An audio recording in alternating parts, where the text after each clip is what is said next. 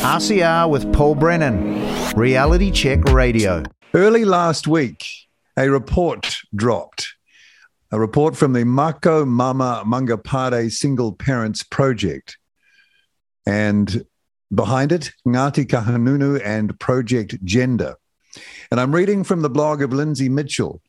The research is based on 7 focus groups and an online survey of 3,545 single parents, which asks about their circumstances regarding income, work, health, experience of discrimination and domestic violence. Not unexpectedly, says Lindsay, the responses paint a picture of struggle and perceived discrimination. Lindsay's been researching and commenting on welfare since 2001. You've probably heard her name before. Many of her articles have been published in mainstream media, and she's been before select committees discussing issues relating to welfare. And she's an artist who works under commission and exhibits at Wellington Galleries, and she joins us on Reality Check Radio. Hi, Lindsay. Thanks for giving us some time to talk about your blog in response to this report. I suppose you'd call it a report, wouldn't you? Good morning, Paul. Okay, so you say here the MMM projects, we'll refer to it as MMM, that's Mako Mama Mangapare project, subsequent reaction to the researchers twofold. Let's start there, and then we can talk about how they did it and the whys and the wherefores. But what do you mean twofold? Well, the research did not uncover anything that we're not well aware of. I mean, for decades we've had reports into the circumstances of sole parents in this country, and they've never been flash. So there was nothing new from their online survey that was remarkable. What I did find remarkable were these 2 reactions. And the first one is that we should embark on this nationwide campaign to celebrate single-parent families. In fact, akin to their suggestion was something like the It's Not Okay campaign, which MSD ran some years back. That was an anti-violence campaign, wasn't it? Yes, right. It was.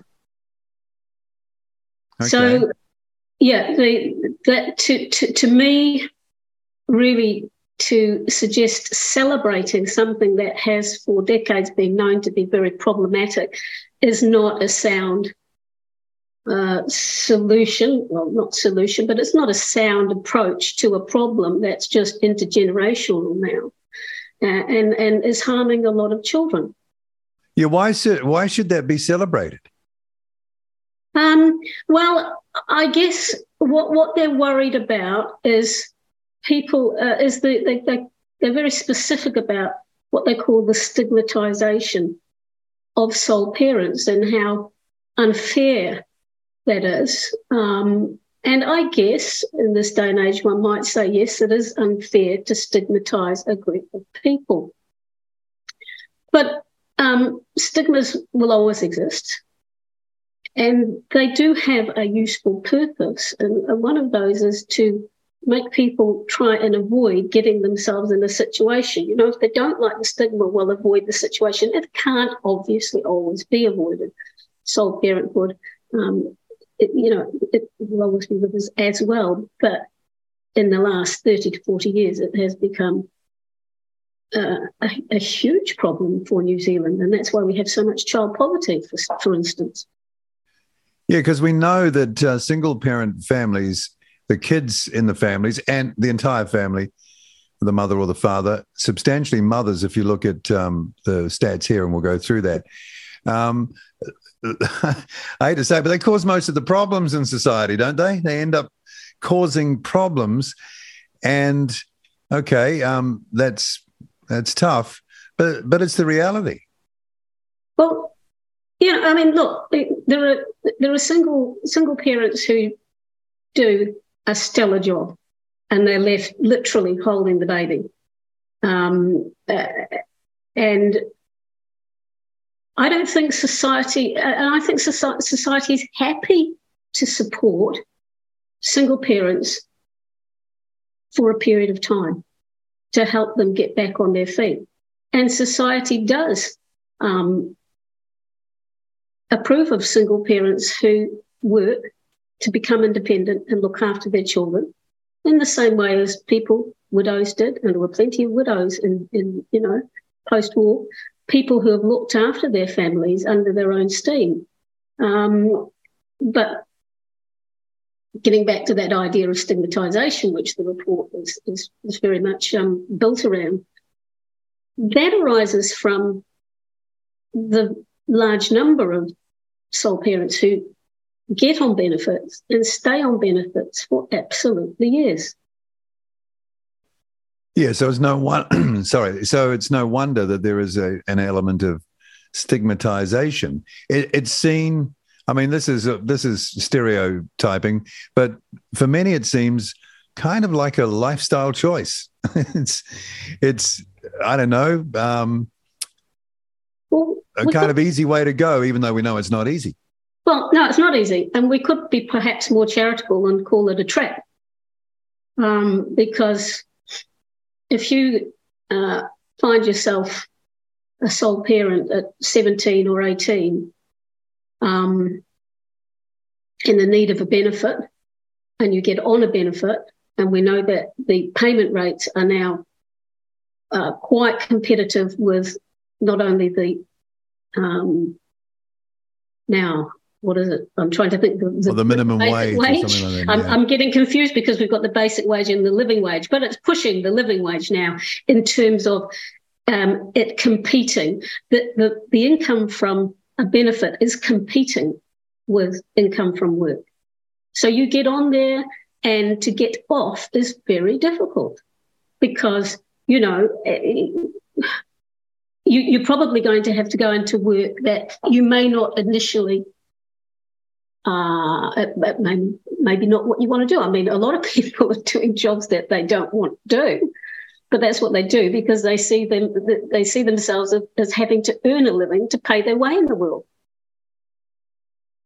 Yeah, it might be that there's an absence of that motivation for, I mean, I'm not trying to single them out or again, have a go, but, in the end, we're all responsible for ourselves. And that message possibly doesn't get through. And I would imagine that many of the single parents in the sort of category we're talking about are in smaller towns and possibly economically depressed or held back areas. So the options are low anyway. So it kind of looks like a better choice. I'm not sure about the geographical circumstance that you paint. I think the single parents are also in urban areas where there is work. Right. And Lord knows that we've got industries like the caring industry, rest home care, not just rest home care, the people like Access who provide a workforce that go into homes to look after people, horticulture, retail. There's so many sectors at the moment crying out for labour. Yeah, you would have thought horticulture would have been a natural because it pays quite well. And, okay, you don't have to, wheel old people to the bathroom or anything. You're out there in nature. There's enough variety of work available at the moment that one would have thought, that this is the time when we could be really making a dent in the problem, of dependence on the state by sole parents, but we're not. Well, in fact, the way this is couched as Celebrate suggests that a kind of endorsement. Yeah, this is what that was what you prompted in one of your just a recent comment about the messages that we give people, because some people we're giving very mixed messages, aren't we? I mean, there are plenty of people who are given the message that you need to get back to the workforce as a partnered female. Get your kid into childcare, get back to the workforce. We need you. For some reason, if you're a single parent, you've got to stay home with your child, and you needn't feel any pressure to go to work. That would definitely be the view of the authors of this report, I would say, because they are very much all over better benefits and better benefit conditions for single parents. And they might be all over finding themselves a nice little bit of coin too here, because here's a comment that you make. The authors appear to be lining up future employment for themselves, anticipating further funding from the Peter McKenzie project. I think they were the commissioners of the report. Who is Peter McKenzie? What's this project? I can't tell you much about Peter McKenzie. I think he's one of the McKenzie family, and the McKenzie family have for a long time put money into family research, and I think possibly through a unit at Victoria, but don't quote me on that. They constantly come back to scoping the project with a view to Peter McKenzie being, amenable to further funding, and the government, of course, and various partners that might be amenable to funding. I mean, the second part of the I said the responses were two-pronged. The second part is to set up this navigators portal, which would seem to be quite a big IT thing. It struck me, there's been, in New Zealand, there's an outfit called Birthright. Have you heard of them? Yeah, I think I have, but I don't quite know what they do, but I've heard that name Birthright before. has been around since the 1950s. It is dedicated solely to single-parent families, and it provides advocacy and resources and an 0800 helpline. I've come across them when I was a volunteer. I came across Birthright. Do you know that they are not mentioned once in this report? Oh, really? They've been around since the 50s? Since the 50s. Well, they'd be a competitor then, would they? Well, you can look at it however you like to, but Birthright is all over New Zealand. It's a substantive association. Why have they not been talked to? Certainly they would be natural collaborators, but yeah, I'm just astonished that they're not mentioned. Okay, interesting. You also say here they've noticed another gap in the market and propose creating single parents networks that operate, I think that's the portal you're talking about, that operate similar to LGBTQI plus networks within business, like a single parent tick, like the rainbow tick. Is that what you're kind of heading to? That's just what sort of jumped into my imagination when they said they wanted to create a single parent tick. I thought, well, that would be like the rainbow tick. So they'll go around and sell it, because the rainbow tick is, I think you've got to buy it. Now there's another angle, and I hadn't considered that.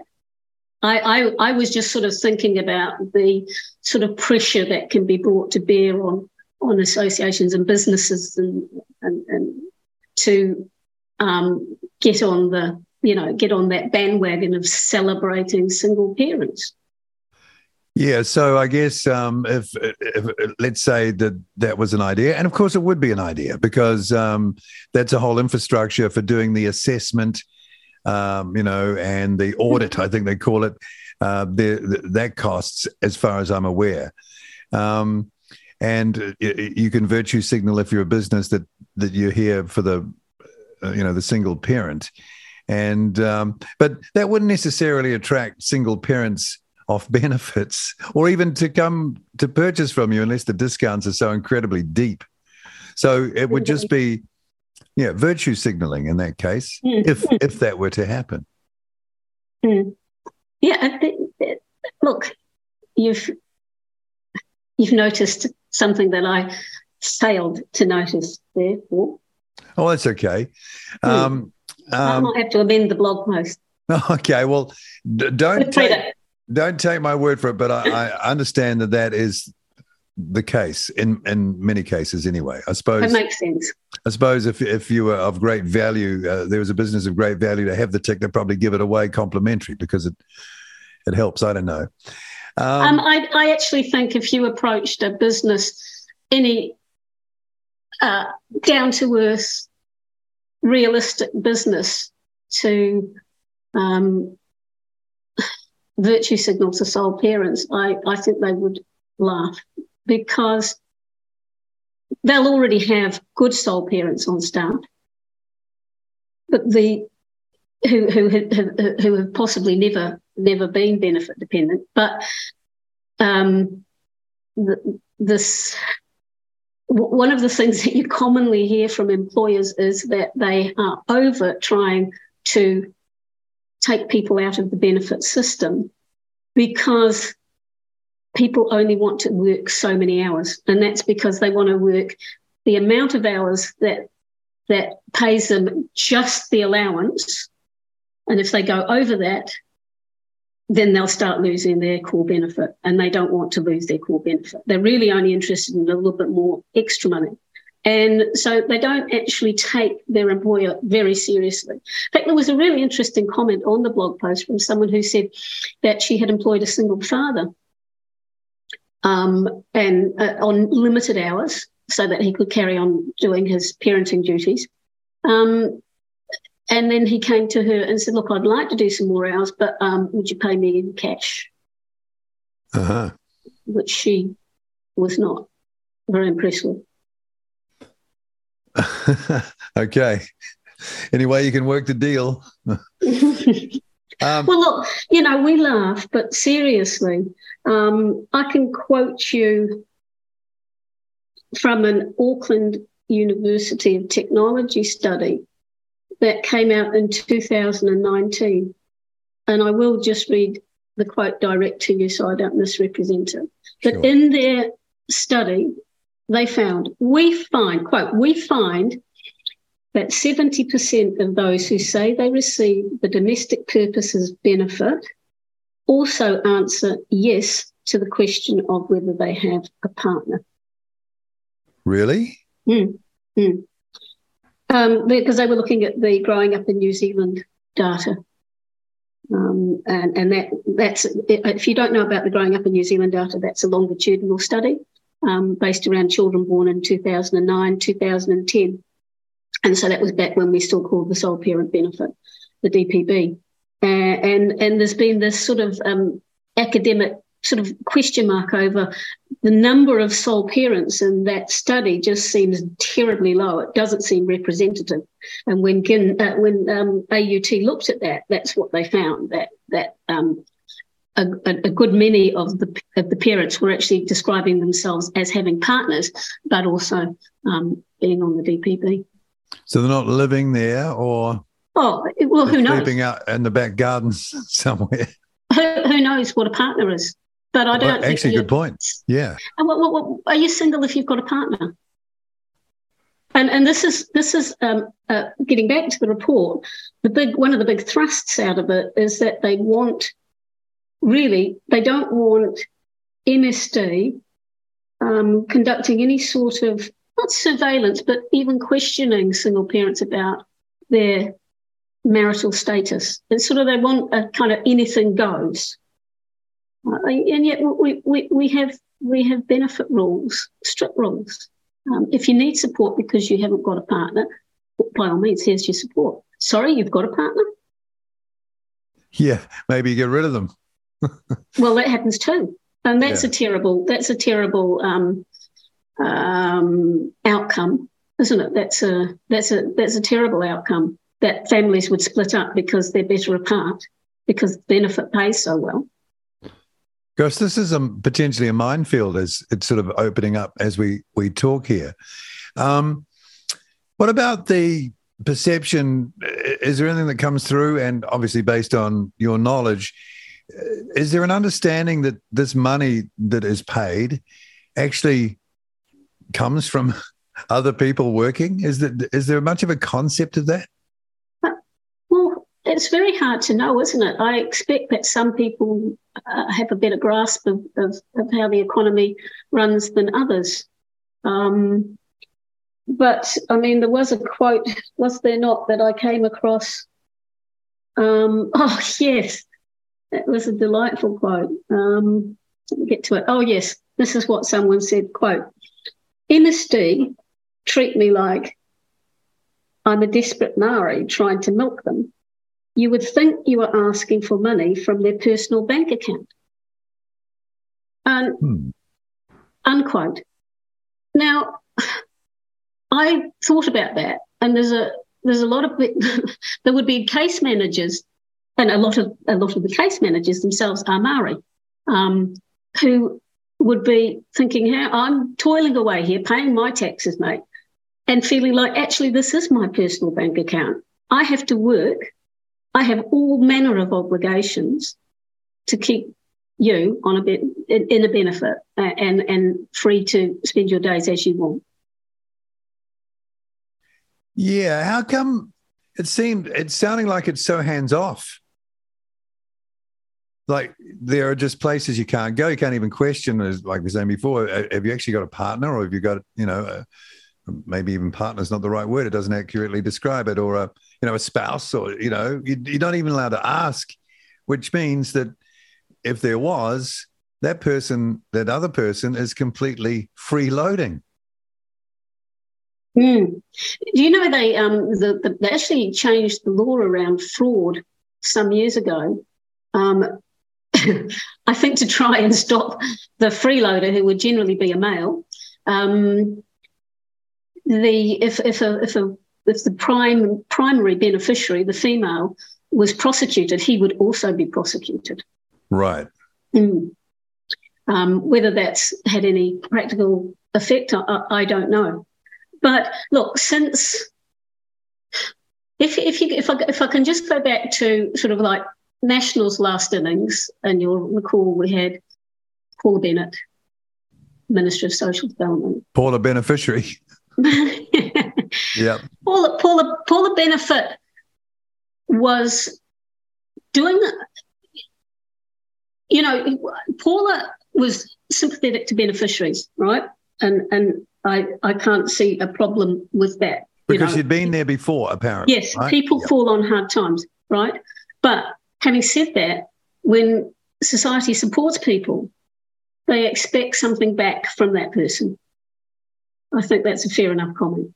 And Paula was very aspirational for beneficiary, and she wanted more obligations and more conditions around the receipt of a benefit in order to achieve that end. So she was doing some quite good stuff, but the let's call them people like the child poverty advocates, child poverty action group advocates, the Greens particularly, and Labor, the left generally, they hated what she did because they don't want any kind of, and I come back to the word all the time, they didn't want any obligations put on any beneficiary. It's just, I don't know how they see it, as though it's undignified somehow to be. Or it keeps people dependent, and dependent people vote for us. Yeah, well, there you are. Yeah. Could be something in that. Yeah. But so I was going back to we had those years under National, and actually the numbers started to come down when we looked at sole parents. The numbers were also going down, I have to say, because teenage birth has come down, and that's a big feeder into sole parents. That's the teenage birth rate has been coming down, and that's a really good thing. But it was more than that. So through those National years, the numbers were coming down. We hit 2017, 2018, and they started going back up again. Now, people say to me, oh, come on, that's just COVID. No, it wasn't just COVID. It was going up before 2020, and it's resumed its climb since that sort of artificial peak or blip. We've got, even in March to March this year, there were 3,000 more children on a benefit, which is astonishing when you think of the unemployment rate. Yeah, there's a complete disconnect there, basically. And also, wasn't it the mission of the Prime Minister herself in her ministerial role to end this? To reduce child poverty. It's a fail, right? Right. Well, it's a terrible, terrible fail. Jacinda, I would always characterise Jacinda Ardern as being naive. I know other people want to be stronger about her. I think she was naive because she thought that you simply reduce child poverty by lifting the incomes in low-income homes, most of which are benefit homes. So we just keep pushing those incomes up, then those children won't be in poverty. But hang on a minute, and I warned about it at the time, you will push more children onto benefits. And we know that the social outcomes from growing up on benefits are not as flash as for children who don't grow up on benefits. Yeah, I think that's accurate if you look at what's been happening crime-wise. Yeah, and those stats are very strange too. How?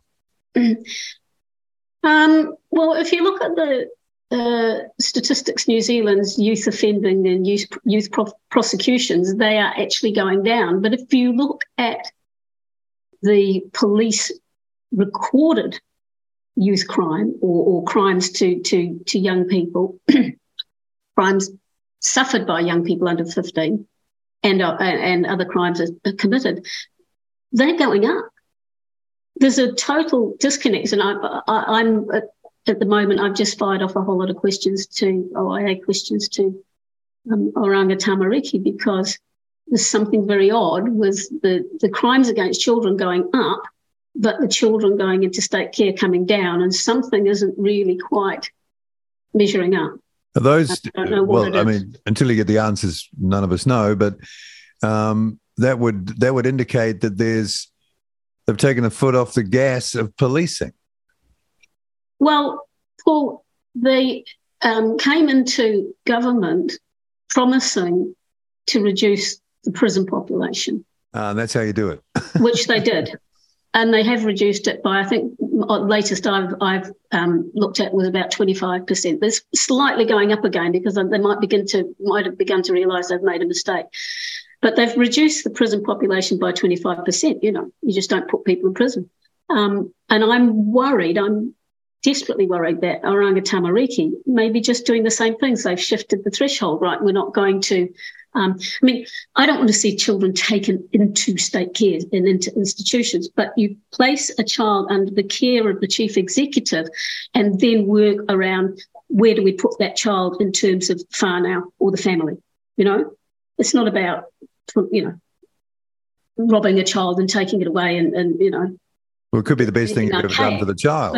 But the child should be under the care of the chief executive if there is danger to that child.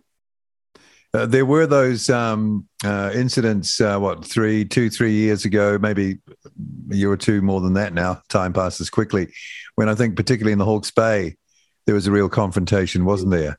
Mm-hmm. Yeah. And that made big news and was a national story. And I wonder if there's if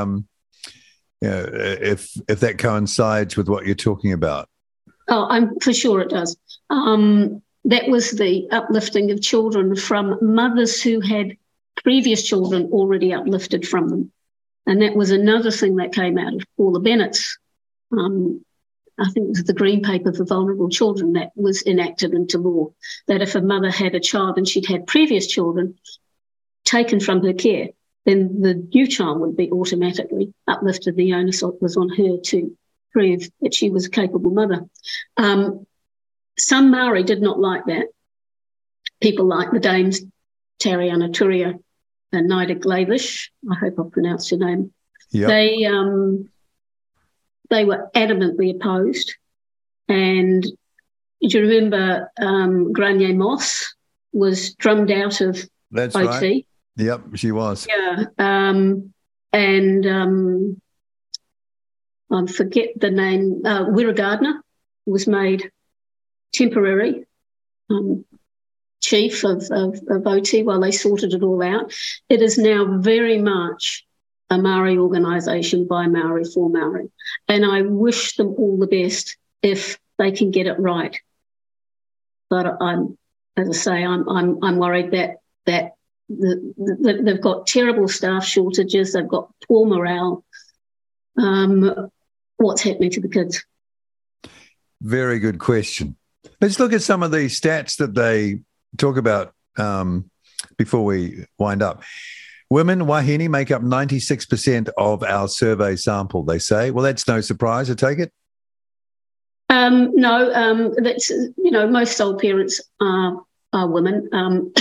Of course, you can talk about are they custodial or non-custodial. I think 10% of sole parents with dependent children are men.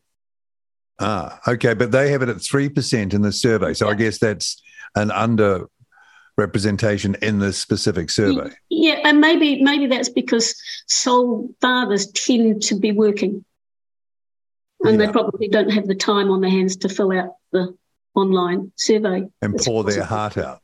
And pour their heart out. Yeah. Okay, so 10% you think is closer to the actual figure.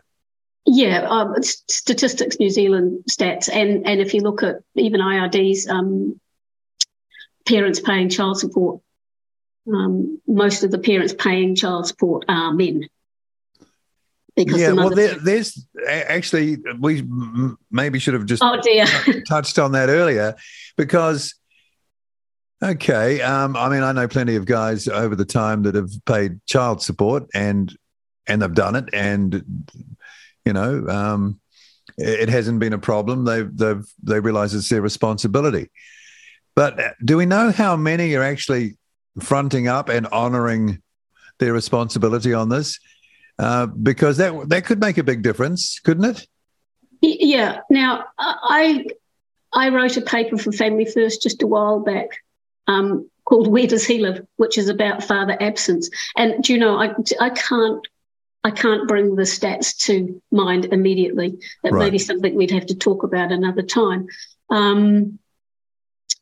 But on the child support in that area of activity, one of the laws that is going to change, and again, this is pointed to how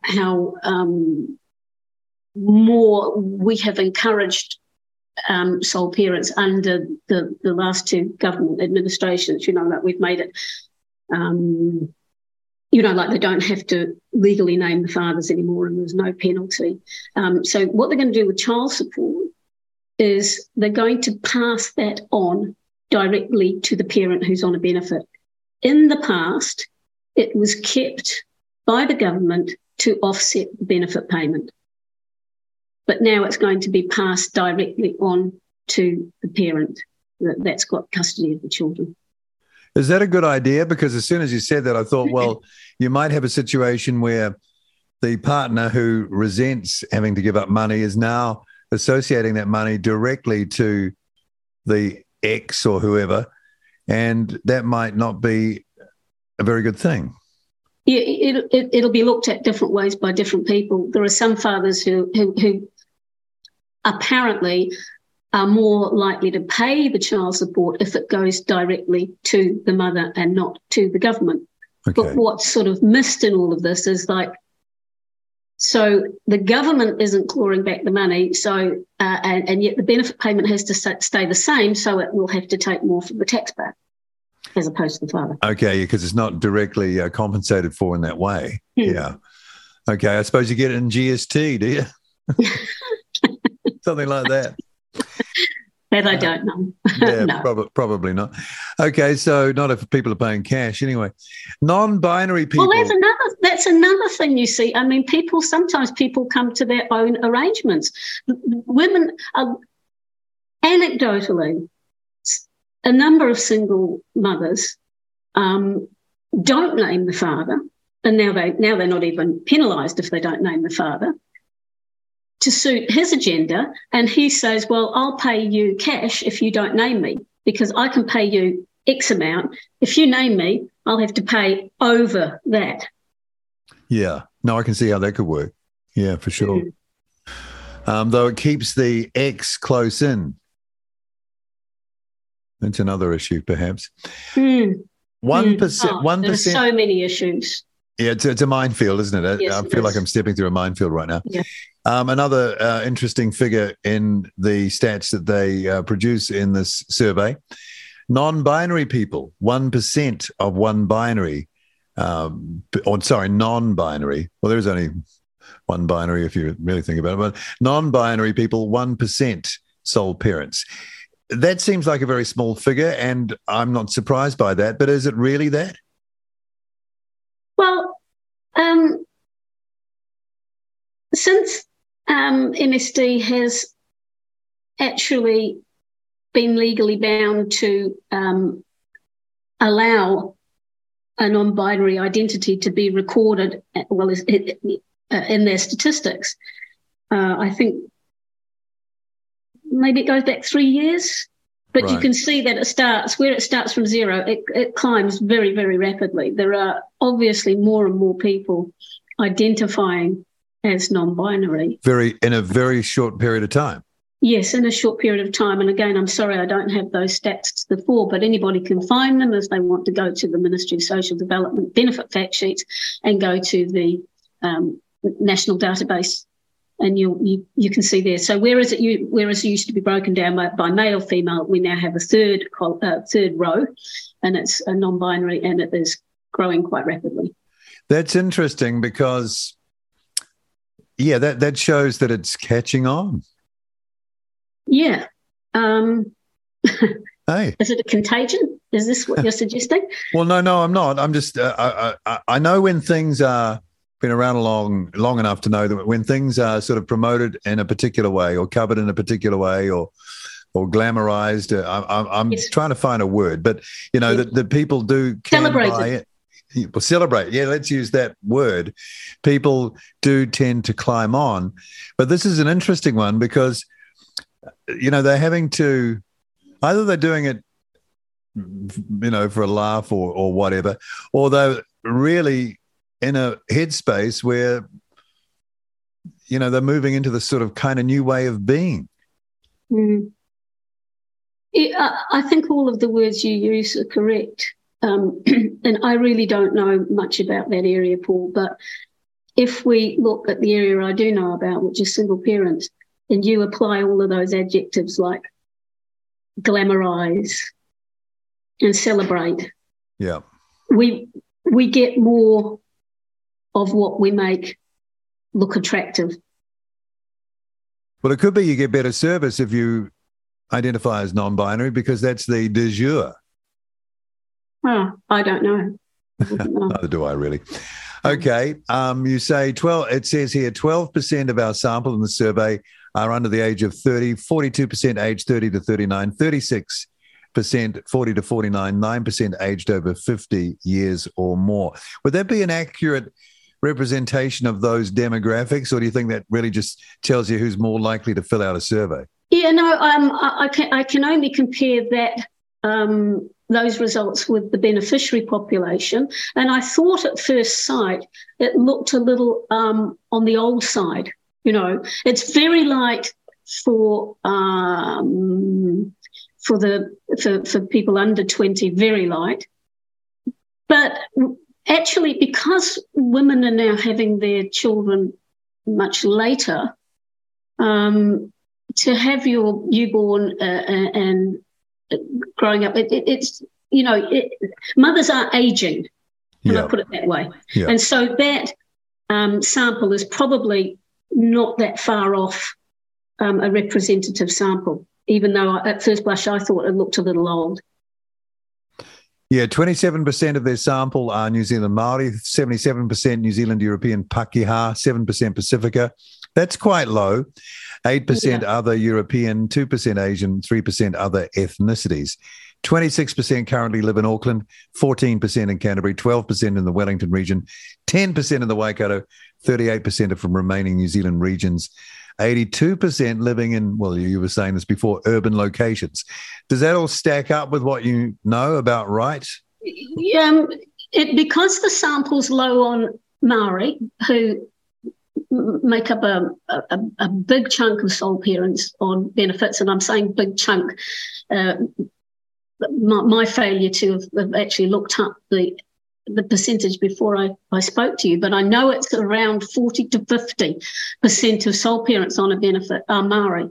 And so if you have a look at the maps that show you where the biggest proportion of the working age population is the sole parent on a benefit, the areas that stand out are Northland and Gisborne and the East Coast and the Waikato.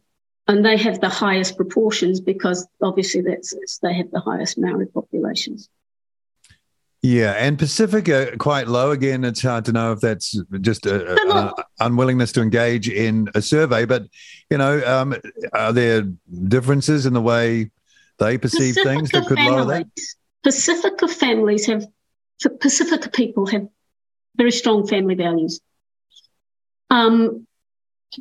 There is a tendency for young solo parents who are Pacifica to be kept within the extended family and to not go on a benefit.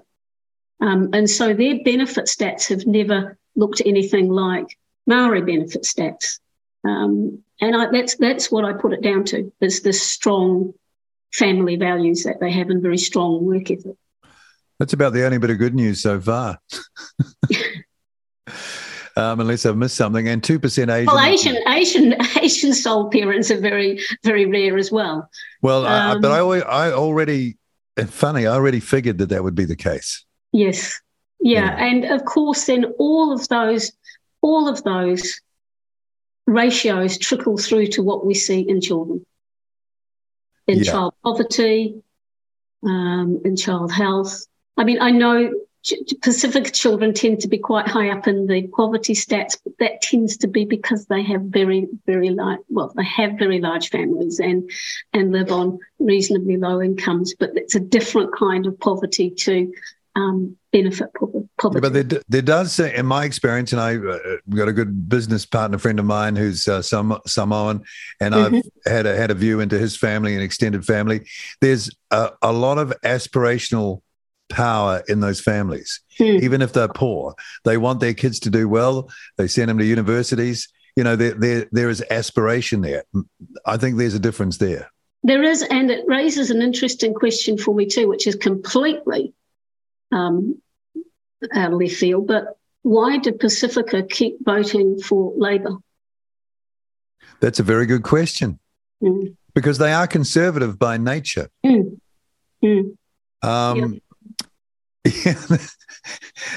We're opening a can of worms. When will they stop voting for Labour? Yeah, because they're kind of voting against their best interests, perhaps, ultimately. I guess it goes back to the old Labour is for the working class. Labour represents the working class, which is a total... hey, that's gone. Misnomer now. Yeah, it was way over. Gone. And the enemy of the working class now, I'd say. The whole road that Labour's gone down with identity politics and feminist sort of equity value, I don't know. Pro-abortion, I mean, I don't have a view one way or the other on abortion, but all of those things... Well, I think it should be rare. Legal, but rare. Yes, I personally... I'm personally against abortion, but I'm not against a woman's right to make her own decisions about it. I don't like it, but no, I don't like it. I can live with someone having to make their own decisions about it. As long as it's not promoted, though, as some sort of liberation kind of move. Well, look, the good news here, see, I can give you some more good news, is the abortion rate is coming down. And the fact that the teenage birth rate has fallen has got nothing to do with the abortion rate. The teenage birth rate has fallen because teenagers are not having as much sex as they did. Okay. And contraception is more effective. That's if you believe the youth surveys. Well, can we? I guess we've got to...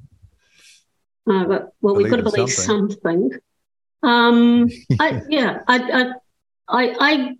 could buy it that teenagers are having less sex than even my generation. Well, they're taking more drugs.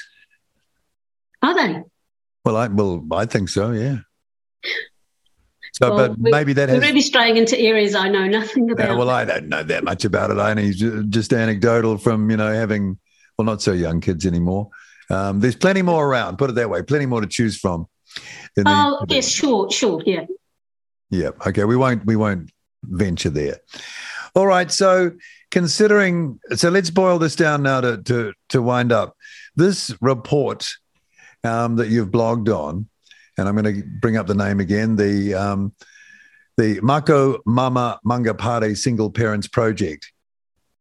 Do you, honest here, do you think this is just a way to find more work and to create, opportunities on the back of people who've got pretty hard lives anyway by, I guess, middle class, well-meaning but opportunistic folk? Or is this something that they've really got something here, we should stand up or sit up and listen and sort of give it more, and I'm speaking for myself here, more kind of credibility, I suppose?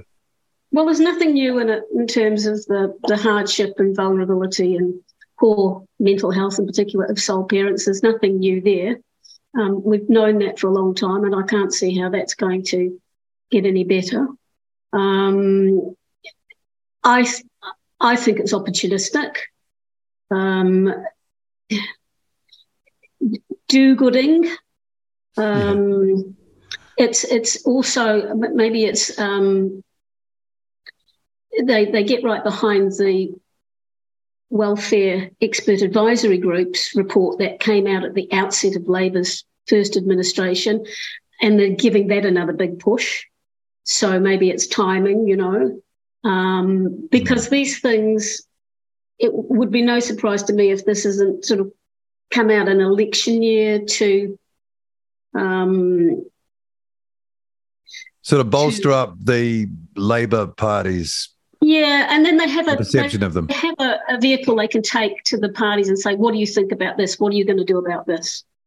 So it's a useful vehicle for those leftist do-gooders. But I don't look. As I say at the end of my blog post, I'd be laughed out of the room because I'd be standing up saying, "Well, hang on a minute. What about some avoidance of or prevention? People have to get themselves into this situation?" You wouldn't be the only one, I don't think, Lindsay. And I was kind of going to touch on that, but I didn't know whether I should. That is, again, you can avoid having children. It is possible. You don't need to move into that way of living unless you want to choose it, or unless you're so sort of apathetic to life that it really doesn't matter. And do we accept that lack of responsibility? I mean, we're all supposed to look after ourselves, wash our faces and do the right thing. And there's room for people who can't cope, but not en masse, not at scale, surely. It's never been easier to control your fertility. Never. And I can't believe that every male is forcing themselves. I mean, I could be, I don't know.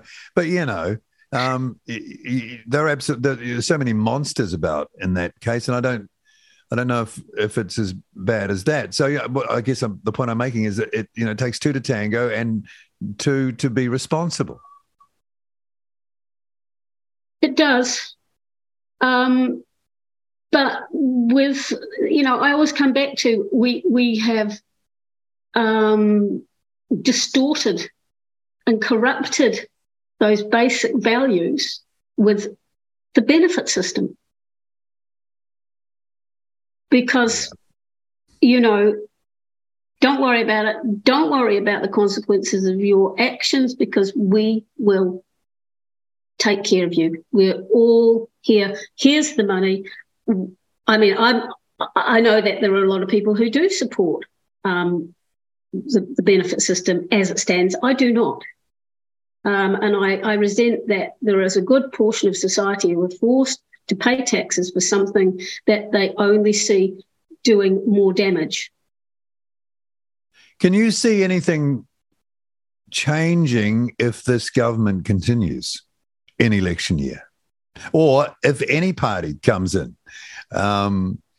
I talked to Roger Douglas on this program about a month ago now, and he said one of the biggest risks to New Zealand's economic health and future is the burgeoning number of people on benefits. And he'd run the numbers, and it ends up as crazy numbers in about 10 or 15 years, like, over 100% of our GDP. And it's completely unsustainable if we're to carry on like we are in the current sort of economic model. Mm. So I don't hear anyone really talking about that. They're talking about providing childcare support for people. I think the National Party have done that. Well, that's something. But that's just snipping around the edges. Mm. Yeah, I am aware of acts, past policies, which would involve getting away from the cash model of paying people and paying people in kind. So what you're doing is you're ensuring a child has a roof over its head, that the power's paid, and the essentials are met. But we get away from everybody being given cash, because cash really should equate to something you get when you have done some paid work. One of the things that National did in its last term was they created the young parent payment, and that was for young parents 17, 18. And what that involved was doing exactly that, making sure everything was paid for, and then they got a little bit of cash, and they could get a little bit more cash by doing things like registering their child with a doctor, making sure their child was enrolled at early education, and they were linked up with a youth services provider who really mentored that family. And some of those kids, they stayed on that program because it was working for them. They didn't want a full cash benefit. So it's doable. The technology is there. And perhaps that's what has to happen with anybody that stays on a benefit over a certain period of time. When, as a society, we can say, well, look, we will give you, they do in the States, they time limited their benefits. They say for a sole parent, you can have 5 years over your lifetime. Use it in segments if you want, but that's your limit. So we give a parent the time that they want to bond with their child, and then they are expected to go back to work. And it has to be firm. It has to be, you have used up all your benefit. That's it. Yeah. And you know that it's going to be it. So you know it's coming. If that's it, and you reach that point and you haven't, and you can't get yourself into a job and you can't be independent, then you go on to this other form of what we call income management. Yeah. So wow. There are ideas, but I just don't think that New Zealand's up for it. Well, yeah. This is the question: are the wider public of New Zealand up for it, and the politicians and the public service and the institutions not up for it, or is everybody not up for it, or what? It's hard to know. Well, I tell you what, the people that wrote this report aren't up for it. Well, no, because hey, there's money in there. Well, that's maybe a little unfair, but I think we have to run that filter every time these days. Yeah. I referred to it in my post. There's definitely a poverty activism industry there. Yeah. All right, Lindsay, it's been really interesting speaking to you. Thanks for coming on and, well, talking about the wider subject, but specifically anchored into your blog from last Friday. By the way, if people want to go and read it, lindsaymitchell.blogspot.com is where you'll find it. It's headed up Celebrating Single Parents. And thanks for coming on, Lindsay, and maybe we'll chat again. Let's see what happens. I hope so. Thank you. RCR with Paul Brennan, Reality Check Radio.